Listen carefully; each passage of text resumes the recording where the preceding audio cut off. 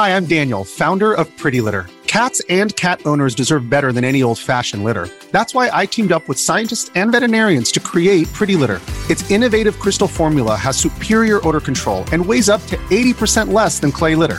Pretty Litter even monitors health by changing colors to help detect early signs of potential illness. It's the world's smartest kitty litter. Go to prettylitter.com and use code SPOTIFY for 20% off your first order and a free cat toy. Terms and conditions apply. See site for details. This episode is brought to you by Shopify. Forget the frustration of picking commerce platforms when you switch your business to Shopify, the global commerce platform that supercharges your selling wherever you sell. With Shopify, you'll harness the same intuitive features, trusted apps, and powerful analytics used by the world's leading brands. Sign up today for your $1 per month trial period at shopify.com/tech, all lowercase. That's shopify.com/tech.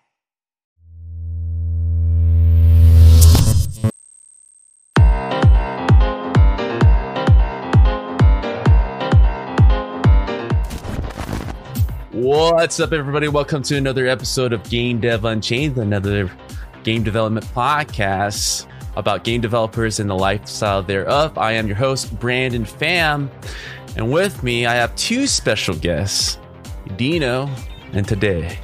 How you guys doing? Hello. All good. How's it going? Good.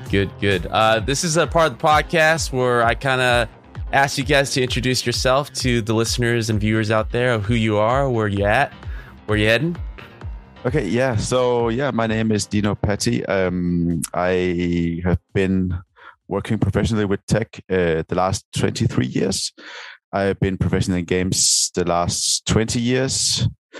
I'm probably best known for my influence in Playdead, which I founded and I ran for almost 10 years. Since then, I created two companies. I created a company called Jumpship, which we actually sold last year to Thunderful, and I also created Coherence. Awesome. Tadej? Hey, how's it going? My name is Tadej Gregorcic. I'm the CTO and co-founder of Coherence. My background is I started in the 90s in the European demo scene, doing low-level code, engine programming, graphics, all sorts of stuff. And then I went on to co-found a couple of companies in games and in back-end software. I had a startup called SurePhone that dealt with real-time technology, games, and telephony that we sold to telco back in the day. And now we're here. I love making products. I love doing tech. Awesome. Obviously, you guys are serial studio builders, which is a very unique, valuable skill. Can you guys kind of talk about your experience from the first studios you guys built to where you guys are now and the differences and challenges that or things that are getting easier? A little bit of history about that. Can start again. So with Playdead, I was 26 when I started it, and I was extremely what would you say, inexperienced in building companies. And I think it was more like I did what was needed. I never thought of it that I was an entrepreneur. I was just doing all the shit that needed to get done. Oh, can I say that? Oh, yeah. All day. Good. And it was, I was thought about it as like, the big driver's license, you just get thrown out into something.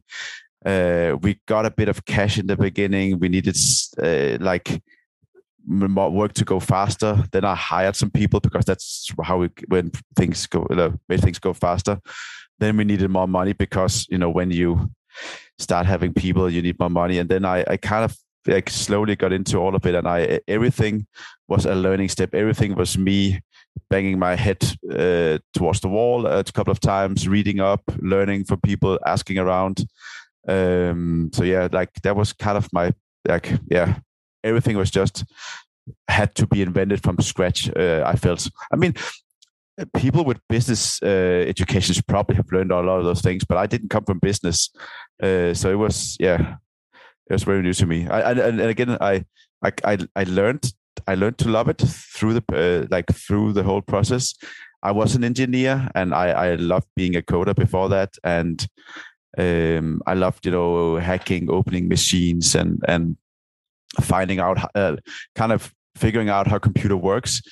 And with this, I kind of find out it's the same with humans. Not that you can open up humans legally, but more that you can kind of find out what make humans tick and manage that and put teams together and hire and all of that. And of course you ask how it's different now. I mean, I think the first time you do it is clearly the hardest because everything is new. The second and third time is just all about building on that experience. And I think not relying too much on it, but kind of standing on, you usually say stand on the shoulders of giants, but you kind of have to look at all that you learned and then learn from that point on, because it's new people, it's new processes. And I did this stupid thing that I did 2 game companies and then I jumped to tech, and I kind of thought that would be the same. And in many, many ways, I kind of started from the very, very beginning. It was in games, I felt I was known and I could pull a lot of that experience, and suddenly going to tech, it was a lot of things was new again. It was like raising funds felt like starting from scratch. The whole business model, starting from scratch. Games is very set in the ways you do business in many ways. Where going to do technology was like very new for me. Mm-hmm. I'm just rambling on. Was that an answer to your question? No. I mean, today, was the experience similar to yours, or was there any subtle differences that you felt from your first studio to where you are now? For sure. And something that Dino said just now about having the feeling that you need to build everything from scratch, that really speaks to me because, I'm a coder. I'm from the demo scene. I started making, game engines and graphics engines and all sorts of stuff, everything from scratch. So back in the day, we did it, with x86 assembly. We did it with C, and we built all these things, and it took a real effort to lay the foundations to build anything that could be called a game at some point. And I really loved doing that, and I did that for a long time. Even later, when I started my own company, all the software and the clients we built everything from scratch. But we slowly learned to build on the foundations of what's already there. And then at some point, engines like Unity and Unreal started becoming a reality. And I think, for me as a coder in the beginning, it was really a matter of kind of swallowing my pride, actually using somebody else's engine to work on something. But then you slowly discover that what you really care about is the end product. And it doesn't matter if you build the foundations, you're never going to be able to catch up with somebody who's totally focused on this. And slowly but surely, I think this reality is also one of the things that's behind the inspiration of Coherence. Why build it yourself if somebody else can do it better, and you can benefit from all that deep experience and knowledge and effort put into it. So I also learned a lot from past companies, from working with big games and clients from different industries, building systems and games with hundreds of millions of users, and learning about scale, and also not only about scale and how to do it technically, but how to do it, what do you have to do socially to get that actually done? Because it's not only about getting machines to work together, it's also about working with people to make sure that these things get the way they should be. Yeah, there's definitely a lot of things you guys are speaking to is like as game developers, you talk to any studio founders, they really rarely go to business school. We kind of learn on the fly. I mean, we emphasize a lot of our knowledge into the craft, and then find ourselves in definitely situations that we have to upgrade, or just for the necessity to kind of make our projects come to life. And from all the interviews, from everyone I talk to, that's usually how it happens, kind of learning by failing. And it's exciting. And I think that's one of the greatest achievements from the game industry, is just that there's just so much innovation because we don't do things by the norm. Obviously, building up studios and the experiences that you guys gone through, there's so much elements to it. How did you guys balance when building up these studios to kind of leverage your craft, but also take up these responsibilities of maintaining a studio, which I think often founders are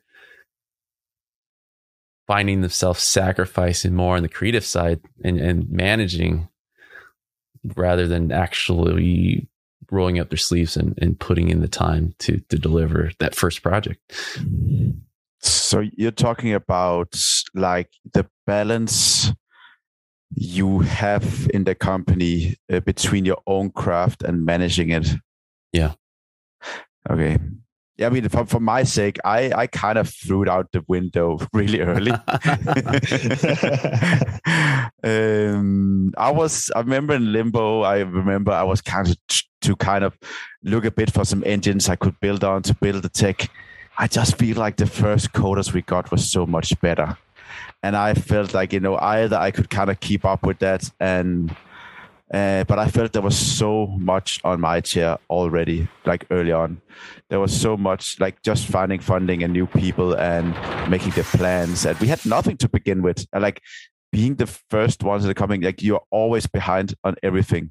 Yeah. You're never in front, I feel. So so for my sake, I felt it was more important just to be the glue in the company, kind of look and identify what was missing, and then kind of work on that. It was a bit sad, at least for 10 years since I started, maybe a bit less, 8 years, I was still coding at home, coding small projects and kind of missing it a lot and thinking a lot about how to get back to it. Yeah. And I think after 10 years, I was kind of just saying, okay, this is not my path in life anymore. I spent more time professionally kind of leading and doing CEO related stuff. Yeah. Too much. Again, I do that because I don't know what it is like you're doing, right? But doing everything else that's needed for the company to run, to create culture, to hire people, to get funding, to form a plan and a vision, and and to be honest, be everywhere, because before you get your marketing person, you need to sit down and write text before you before you get hired a certain place. You need to do it yourself, right? So yeah. But today, I know the biggest. Sorry. Well, I mean, one of the biggest. I mean, this applies to both of you. One of the biggest challenges as an engineer, especially when you're starting a project from scratch, is building off a foundation rather than building the foundation from scratch. There's definitely a period where I felt, Unreal and Unity didn't have as much, traction as now. I mean, it was during Gears of War days, everybody was using it. And then there was a period during PS4 where everybody was relying on their own internal engine, like big AAA as well as indie. And then it kind of returned back, as development cost was just unbearable, right? What was your journey exactly where you felt like, the end product, you were kind of speaking to it before, is the final ideation, is what's most important. I mean, what was that moment exactly where you're like, you know what, these are fine. My value can be more unique, right? I don't have to recreate the wheel. What was that exact timing? What made you decide that? It's a good question. I think, when you're building up something of your own, and at the same time you see this alternative out there, or several alternatives, and you're building it, and then you start building something creative on top of the technology that you have built, right?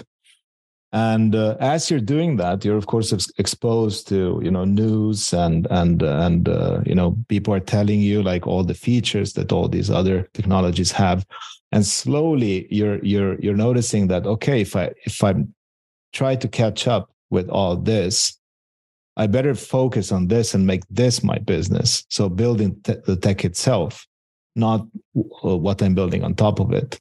So of course there are edge cases and there are special circumstances where that's totally okay, and a lot of people do that fantastically well.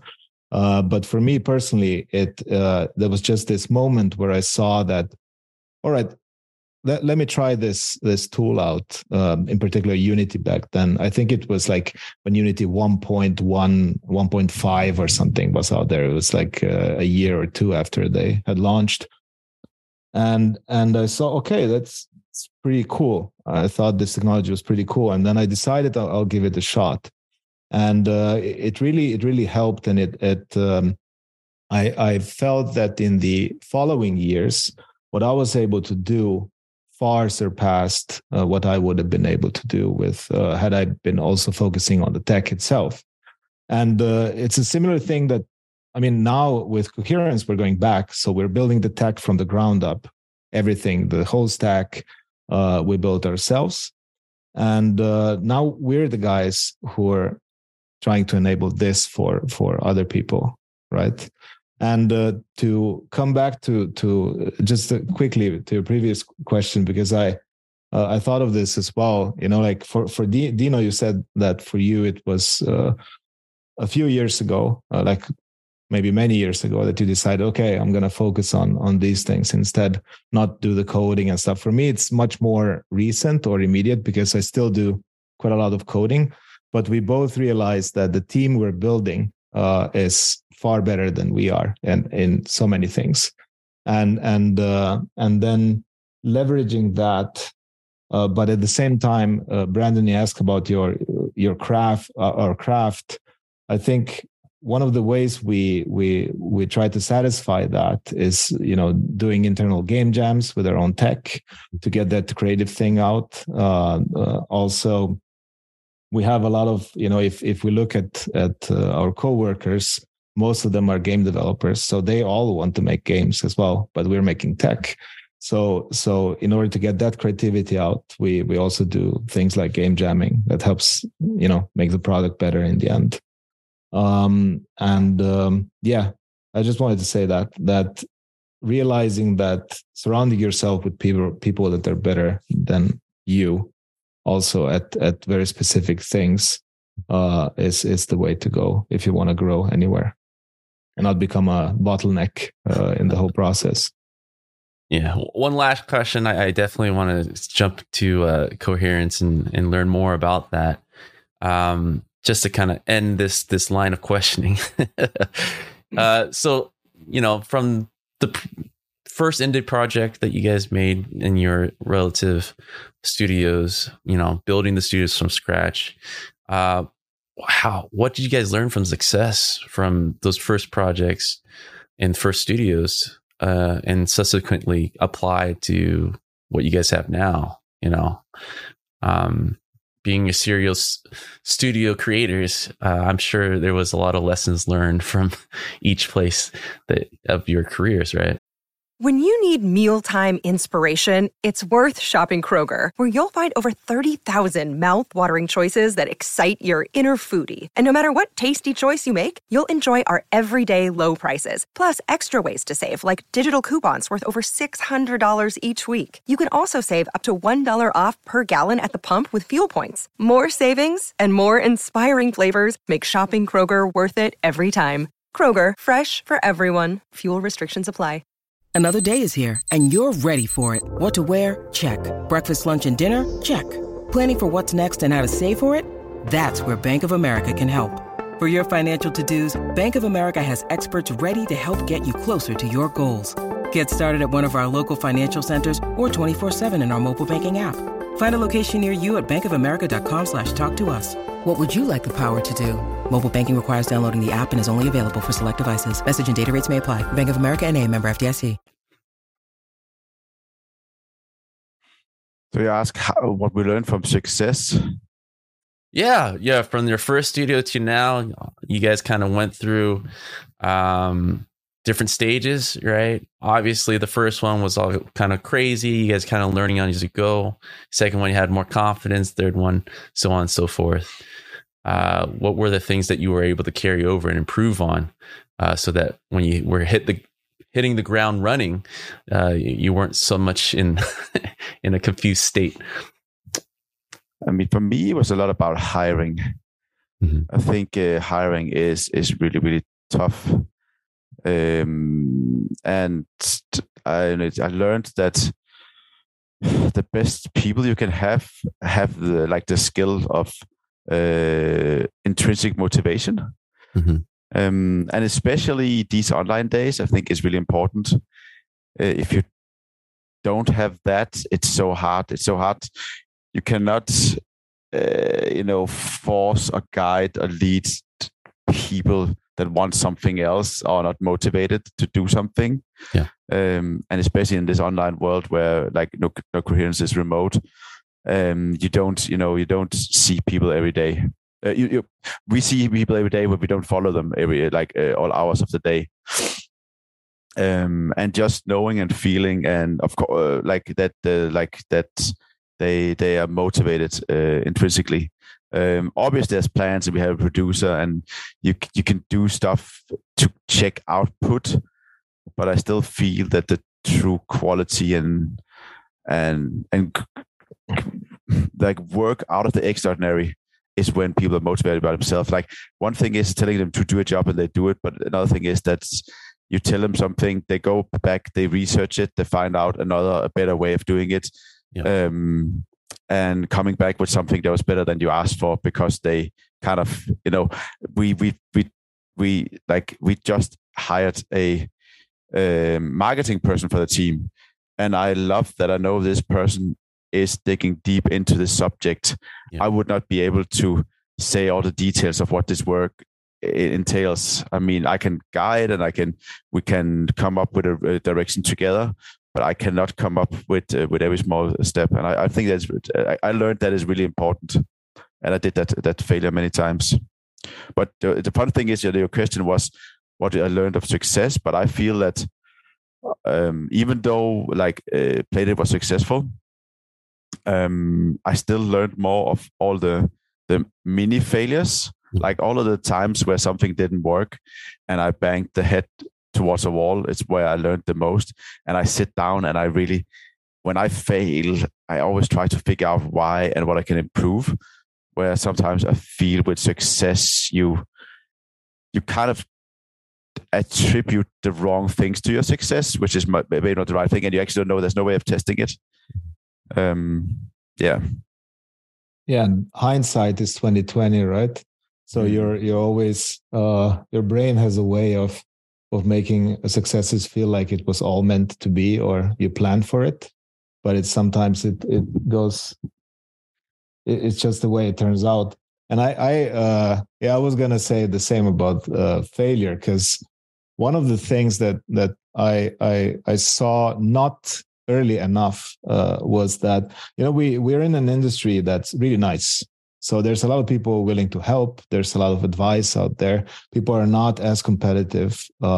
in the same way as in different industries. So we're not trying to hide on as much as in other industries. And there's a lot of advice that comes people's ways. Also, you end up reading business books, you end up reading books about, startups and building studios and stuff like that.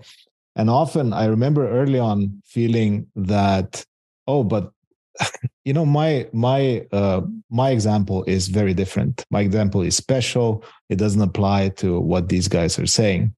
But then later I learned that, yeah, it does, like very often, a lot of these things can be generalized to a certain extent. If you take it with a grain of salt, you can still benefit from the advice. And one of those is to really focus on what you're trying to achieve. Cool. Yeah, I think it's a people business. The solutions and problems are the same. It's people. And finding like the right people to kind of exponentially expand on an idea is so valuable. I do want to circle back later to the remote and versus in-office thing later. But I do want to talk and learn more about coherence. So how did this idea come about?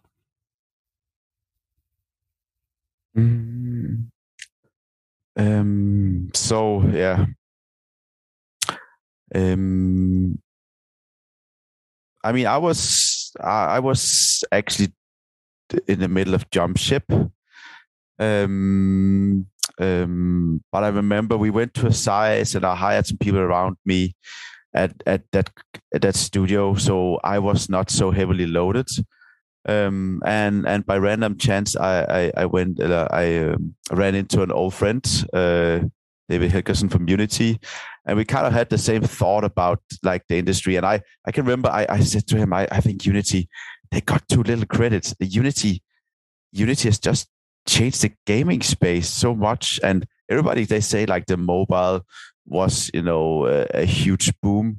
But the mobile would never have been that boom without Unity, because without the content, it would not have kind of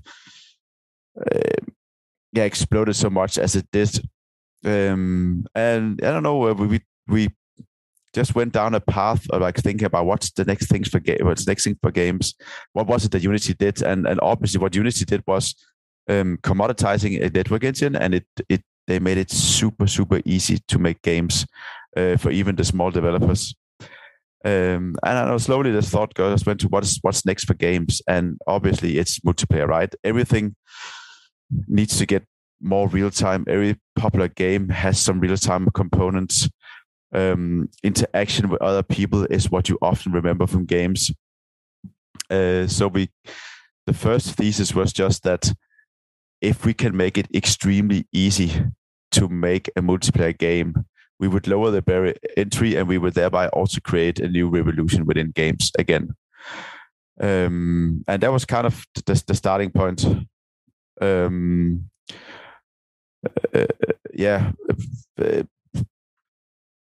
Not long after we kind of got Tadej involved, and rest is history. Yeah, for me, as I said before, it's recognizing what this kind of what easy to use tools can do for creators. The magical thing, like imagining. So if you look at the multiplayer space now, where are we? Multiplayer is still very hard. People are afraid of it. Like we talk to streamers like you. We talk to game jammers. We talk to everybody, and people are afraid of multiplayer.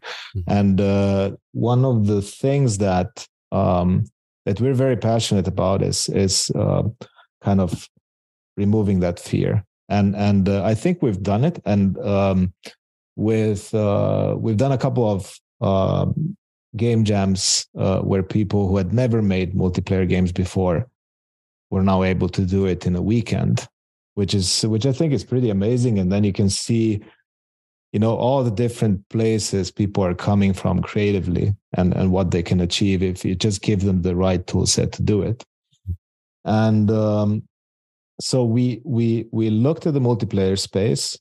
We looked at everything from session-based games to big MMOs, and first of all, what are they like tech-wise? What are the common denominators here?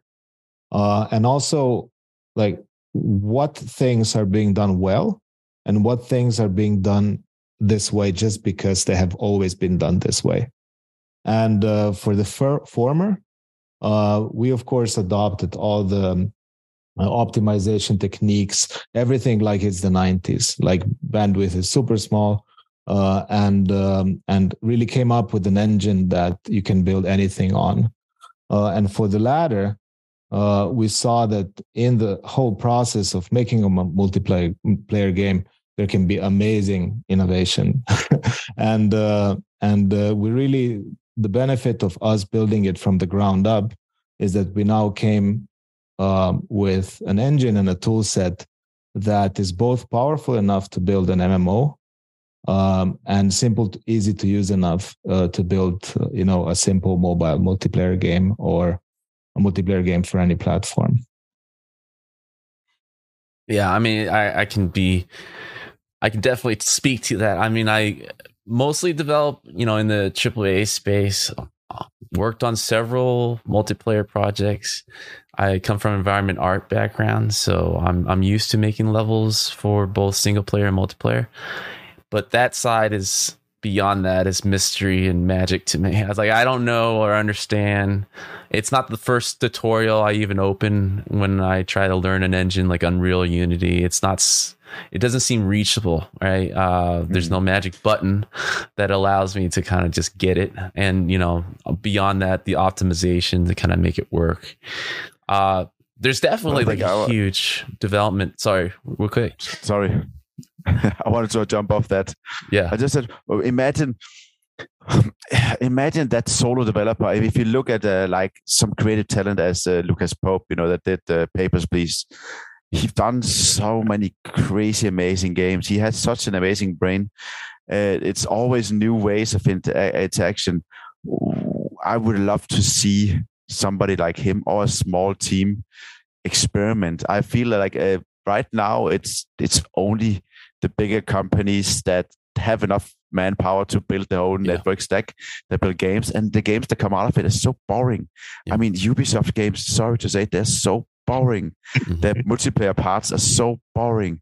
I really want to see small, medium companies thrive here. And an example I always give is that today mentioned it a bit, but that 15 years ago, people would reject Unity. They would build their own stack. They would not like rely on something else. But if you ask people today, who would build their own engine first? And I think it's the same with network tech. Why would you in 3-5 years build your own network stack? Like when we take everything that has been proven for the last 20 years and we put into a package and we connect it with the cloud, and you can do any type of architecture. There's actually no reason for you to build the stack from new. Maybe if you're a big company, 300 people, you want to own the whole stack. I mean, you maybe also build your own engine. I understand that, but like a small to medium company, like you should get multiplayer into your game somehow. That's how I feel. Mm-hmm. There's definitely a dawn of indie teams, small to medium size, have been so empowered like the last decade. The tools that you guys with Coherence and many other are like Unreal or everything else is becoming more accessible. They're free, right? All the way to basically to publishing on Steam or even Epic. If you have an idea, it's doable, and the tools allow to do things that seems like a big undertaking for a small team, but now it's like 10 people can output something like a 6 person team used to do, right? And multiplayer is still like a big, it seems like it was a tool for the bigger dogs for a while, right? When you're developing a studio, multiplayer is not the first thing you think of. I was like, hey, let's take it slow. Let's do a single player experience, linear, if possible. Just trying to get this out of there. But like, you're right. It really cuts out a lot of the great ideas that these indie teams are known for. Their smaller teams are capable, the innovation that we're routinely kind of outputting here, because of just a tool. Right. That is not available. And another thing is also that what is also like the norm in development is that you build your single player first and then you slap on multiplayer. Yeah. And when you do it this way, you always get a certain type of multiplayer. And we actually had a customer that started out with us, and they started out single player. And I said to them, like, you have the option now to go in and already now, if your game surrounds about multiplayer, which it did, you just do all the iteration now. Start with multiplayer. Like, start finding out how you work together instead of doing your single player game and then putting on multiplayer afterwards. And you get a totally other game because you can think in a totally other way.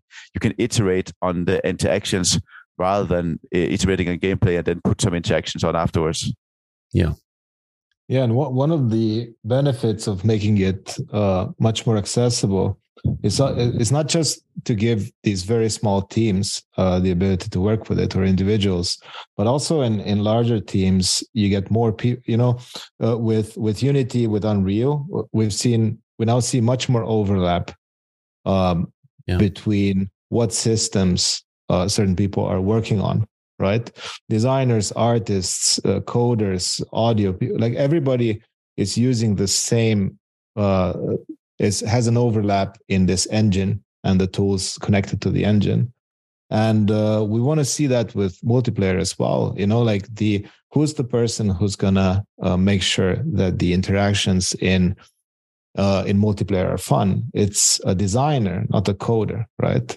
So we want to give designers, also artists, the ability to make changes inside the multiplayer space and in interactions and all that kind of stuff. I think it's super important that this barrier to entry to everything multiplayer is lowered, so that we can actually end up seeing more creative and ballsy, products in the multiplayer space. I can say that, right? Yeah. Ball out with all your terminology. Go ahead. No. Go ahead. Well, I mean, we all went through the pandemic, right? We saw a huge increase I think we're still dealing with the fallout of people trying to connect more than ever still. A lot of people are working remotely. I do see a slight resurgence with single player games, weirdly enough. The last, maybe it has to do with all the Resident Evil remakes, but there's like this weird, past year and upcoming year of a lot of single player games. So, it's one of those the pendulum swinging back a bit, but multiplayer is still dominant, right? In everybody's preference. It's just fun to play with friends. It's just more meaningful. I mean, when I talk about new interactions, one of my both favorite games, but also best examples in this space is kind of Journey. Yeah. Like, Journey is a single player game, but when you ask people about the experience, most people mention the friend they met in there. And people felt very connected to this game because they met a person. And they follow them around, and they lost them at one point or whatever. There's this story with another person, and that's whenever I ask people about it, that's what they mention. And I feel like right now we have single player, which is you go from A to Z, and that's the experience. Or you have multiplayer where you wait in a lobby, and there's a countdown, and you go, and then you play. Right? Yeah. I can also see there's hybrid game coming up where you do single player, but people have more tools to make somebody cross your path in some ways. You see people on the other side of the river. There could be just subtle ways of integrating that there's life in the world and you're not alone and you play with others. And I just feel that would make a single player game so much stronger. And I don't feel that needs to be hard. to do that. Mm-hmm. Even though I love single player games, of course, it's very, very deep to my heart. That some of the best experiences I had single player games, but the games I return to are multiplayer games. They don't have the same deep story usually because it's different. But that's where I play with others. I play with my kids. I kind of, there's replayability in another way, and I feel those things could be combined. Yeah, definitely. I think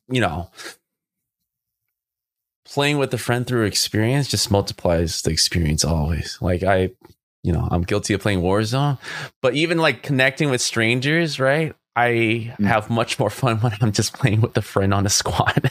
There's just something, an added element of like, let's play through this experience together and figure this out.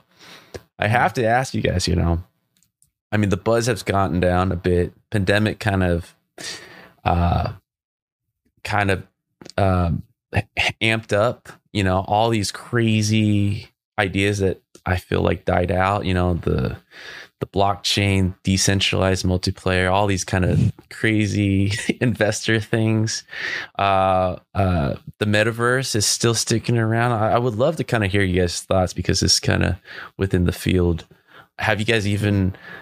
Were you guys like, from the programs I talk to, they always laugh about that and have really strong opinions against it. But I want to hear what your thoughts as this was happening. I'm guessing during the development of Coherence, how this was happening a bit later. It was like the last 2 years we've been talking about metaverse, right? Yeah. And a lot of people are excited about it. And I mean, everybody, like, who doesn't like 3D environments where you can do all sorts of things? But we, as a company, very early on, you could see, people sharing. So most of you can imagine what the general opinion in the company is if you imagine that most of the people are the game developers inside of it. Mm-hmm. So we're not really wants to jump on the hype train when it comes to all that. But we do see, certain potential in certain areas. But I would not, use blockchain just for the sake of using blockchain, or the whole idea of liberating the items from the hands of the big publishers and stuff like that. Yeah, those are interesting ideas, but are they really things that players are hoping for? All sorts of things. So I don't think these trends dying down has not affected us at all. Basically, what do you think, Dino? No, I mean, the need for deep human connection will never disappear, and that's what kind of what we're basing our business on, right? These trends came up. I mean, I never understood NFT, and I don't think, I don't know. It's definitely dead. You know what people would say, like crypto bros would say, "Good luck being poor." Yeah. No, but it's such we have too little time for me to really dig deep into it. I just feel in general that data, it was, we have the physical world, then the computers came and data showed us that you could have something and you can copy it, and you have double the amount of data and you can have free things. And there was the whole Napster thing, and data was free, and now we're trying with algorithms to limit data, and we're not really. The whole way NFT works technically is that you just put in a ledger that you own a link to some place on the internet, which don't really have any value. I don't know. I think this will never really catch on, and I think when you use it in game, people that try to use them in games have misunderstood what games is about. I think a secure ledger could be a tool you can use for something. I don't think anybody has found out a good way to use it yet. But the people, like the games that surround that, I don't know. I don't think they'll ever take off really.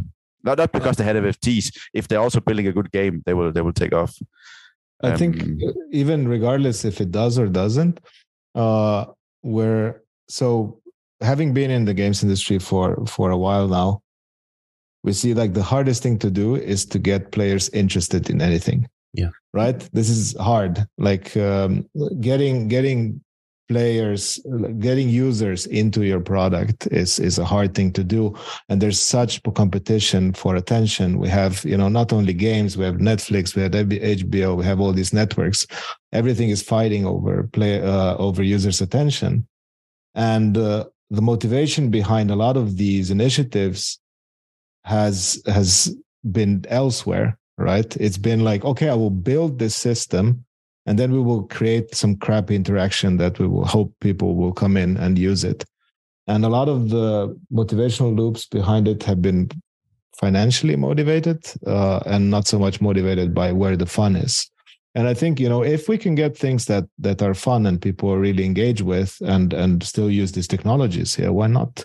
But so far, I haven't seen anything that would excite me very much, to be honest.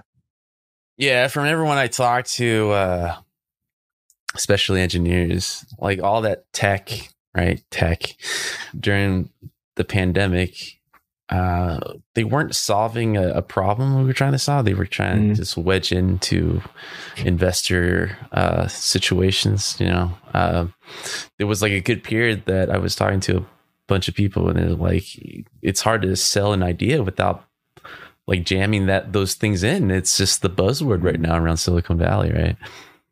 Yeah. Thankfully, it's died down by its own death. I don't think anyone has talked about it. There's a lot of people's feet in their own mouth about it.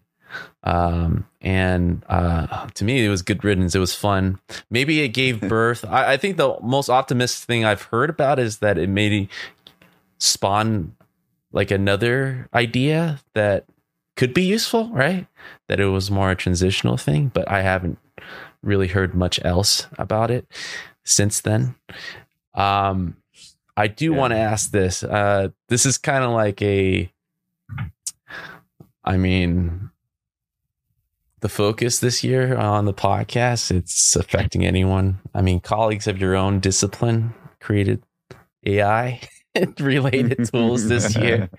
I always want to hear you guys' opinion. I mean, programmers for the longest time, we always, as artists, we were always like, we don't need you. Or programmers are like coming out with Minecraft. It's like, we don't need artists. And then literally it created a tool where, I think it's one of the biggest crises, however you want to look at it, a benefit crisis in game development tools and just game development overall. I would love to kind of hear you guys' thoughts on, as you guys are watching this, like, what are you thinking will transpire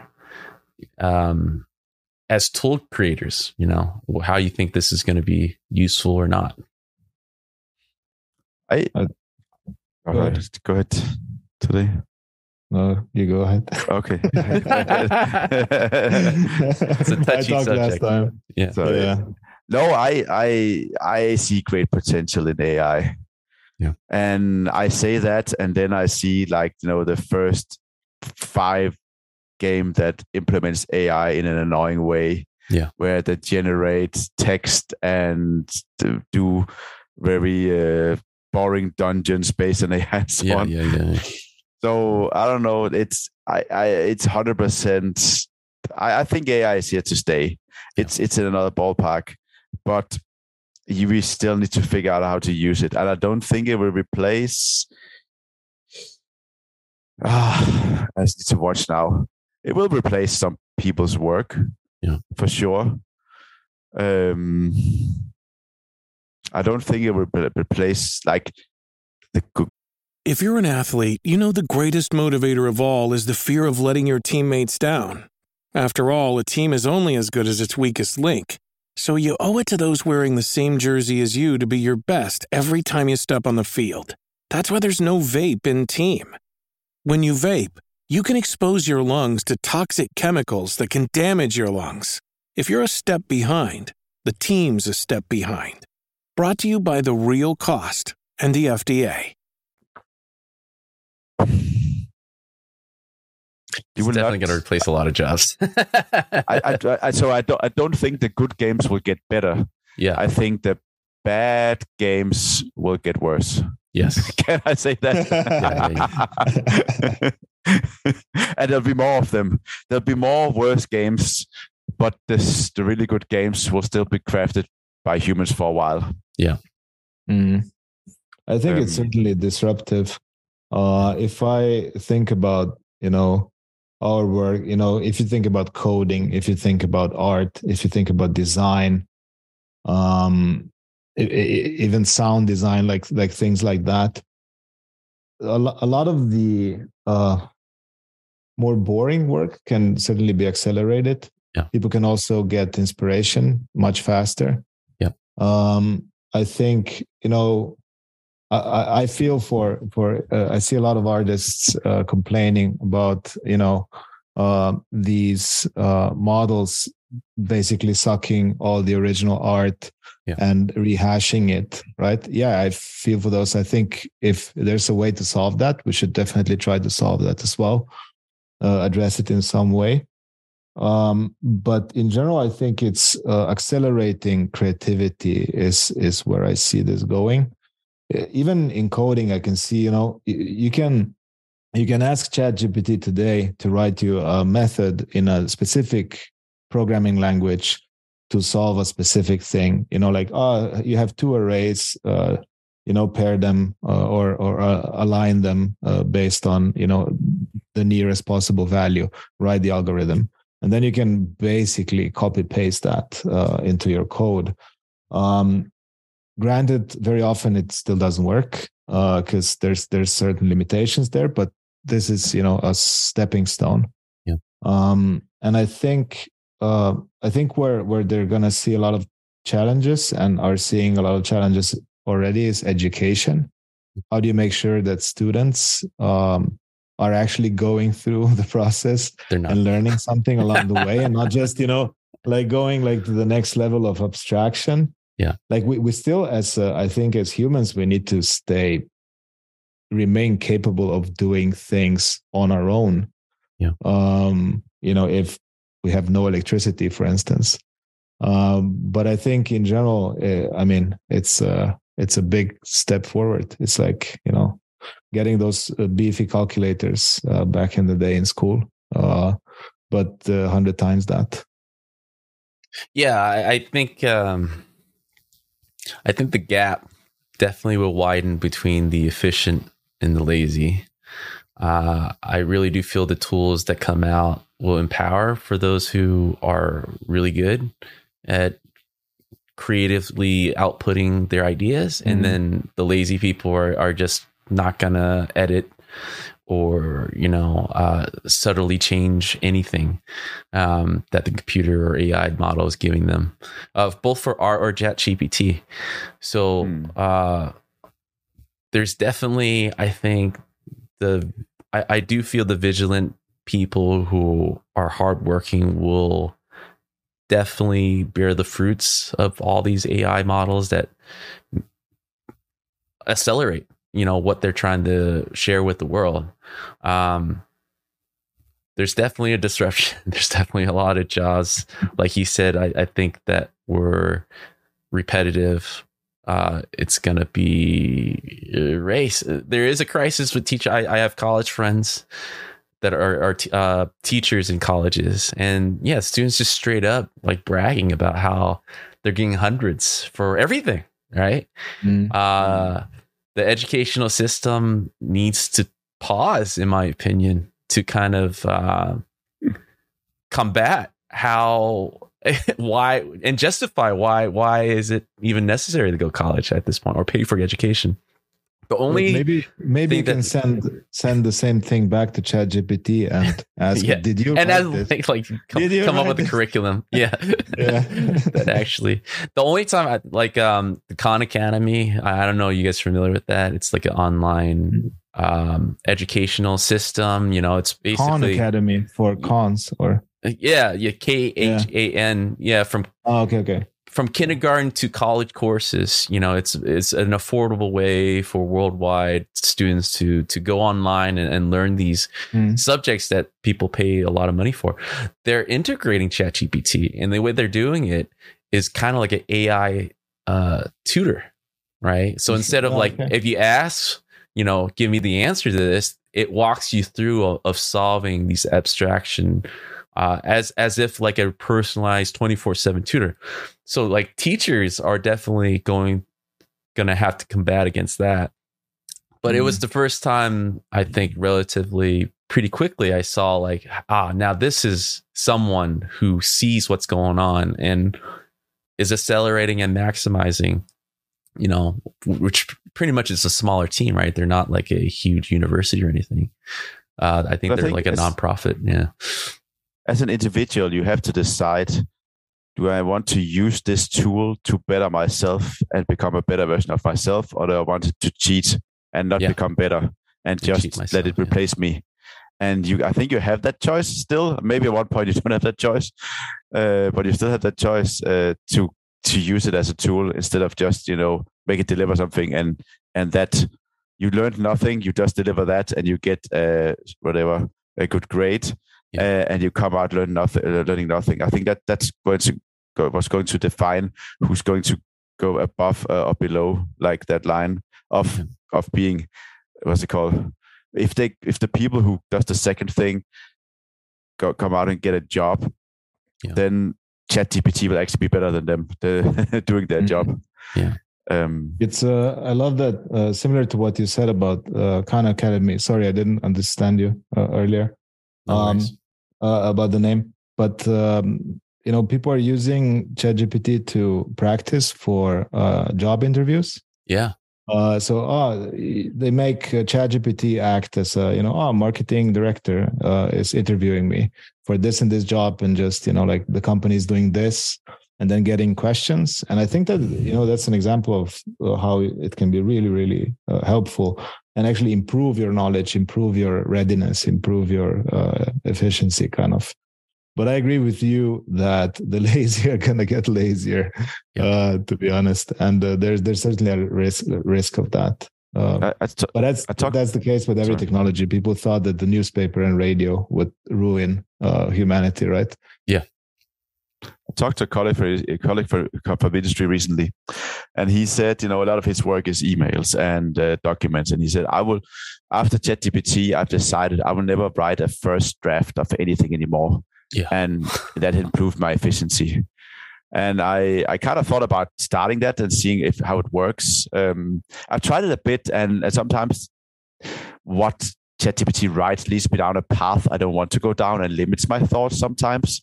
Yeah. But I can see if there's some standard stuff, standard legal documents, standard emails that you could that are longer. You can get ChatGPT to just come up with the first revision, and maybe many times it's okay. And for your productivity to stuff doesn't matter, maybe that's fine, just to save time. Yeah, I'm thinking, to kind of circle back to what you were talking about at the beginning is like, when you're building up a studio, you're just trying to figure out what's my value that is unique, right? And concentrating on that. And I think people individually are starting to find that out in their personal life, like using ChatGPT as a personal assistant, but also like, in Midjourney or all these AI art prompt machines, right? Like, where do I uniquely fit into this picture, and spend less time doing the laborious stuff, where I think the idea of putting 10,000 hours into something is quickly dying to an extent. And then it needs to be reshaped, or that guy needs to come up with a new book to update. But I think overall it's definitely an evolution of how we want to spend our time. And force people to not just get by. There was one alarming thing that I saw, and this is where I feel AI is going to help us kind of face that dilemma better, is that, this new generation, Gen Z in particular, I saw an article how parents are emphasizing less on success, meaning like, hey, we don't want our kid to be Jeff Bezos or work that hard. Like, they should I mean, to a certain degree, I agree, but I feel like they're just going in the wrong direction, where happiness at whatever you're doing should be key. Like working at, Amazon, no hate on Amazon, or like, all these kind of like less skilled jobs, right? That doesn't need a diploma or anything, is like emphasizing that those are fine as long as you're happy. But the reality is they're pushing their kids in these industries that they're being replaced by robots and AI. It's like, and we're seeing it across the board that these jobs are being laid off every quarter to the 10,000. But this is like the result of the pandemic too. A lot of people are coming out of it prioritizing happiness over hard work and skill, right? Which I feel is this is not the time to be doing that with all this new tech coming out. Yeah. So I also feel it's hard to give advice to everybody. Yeah. You cannot give a general advice because, I mean, there will be some people replaced by this. I can give advice to that, I don't know, 10, 20% that want to stay beyond the curve. And use this AI, use AIs to better yourself and just be a better version of yourself. And there'll always be need for humans, but I don't know if will there be need for all humans? Yeah. The ChatGPT disagrees in the chat. I mean, we have to talk. What's it called? Speak well about ChatGPT, because if this gets transcribed, and Skynet takes over, we want to be on their good right side. Big fan, ChatGPT. Yeah, big fan. Long time fan.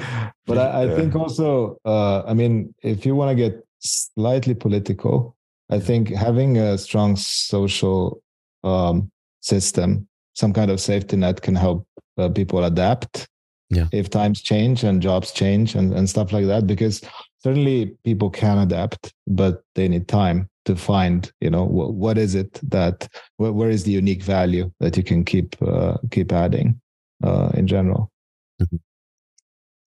Fantastic.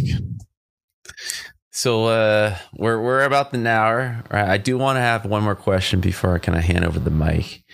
We're talking about advice, right? What advice do you have for aspiring game developers out there who are trying to get in, might be an indie developer, looking to expand, anything? What would you say? Just kind of point them in the right direction in this, trying, exciting time. I would say keep your first project simple and focus on what makes you unique, you yourself unique, and just double down on that. Simple, don't overscope, and try to get it out. I think one of the hardest things in the games industry is finishing things. All of us have started a million different things and never finished them. So I would focus on that. Definitely. I could not say it better. That was actually what I thought. Scope and focus on what you're good at. I mean, there's so many generalists. I mean, if you're a generalist, you maybe become the CEO, but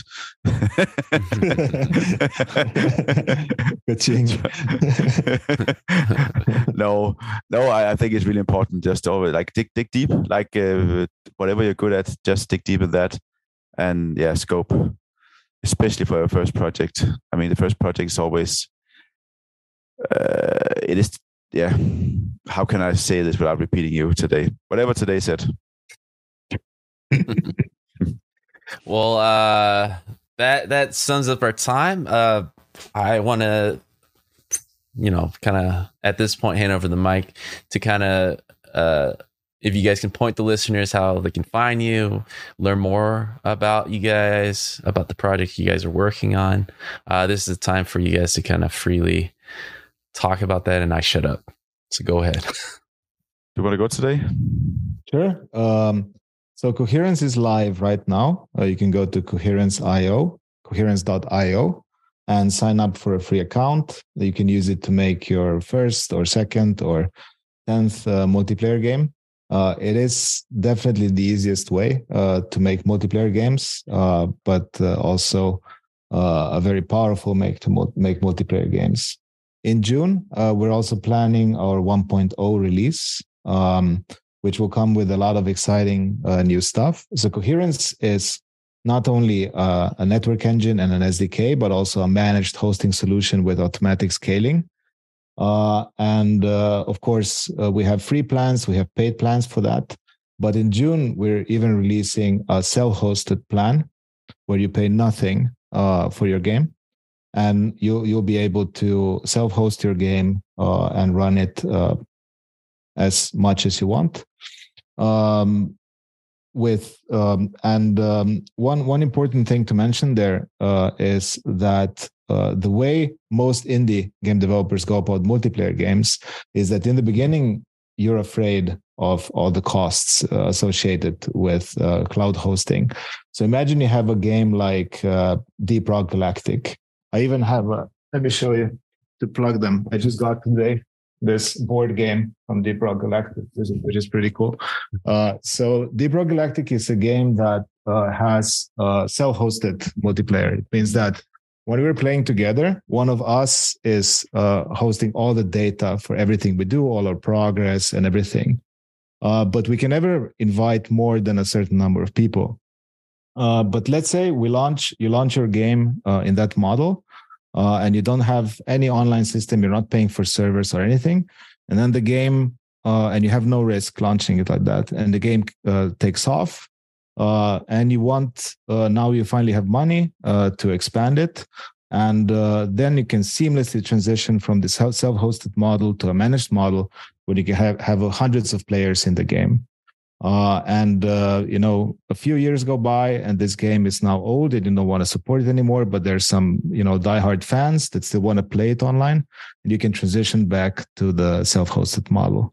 So we give developers all the control.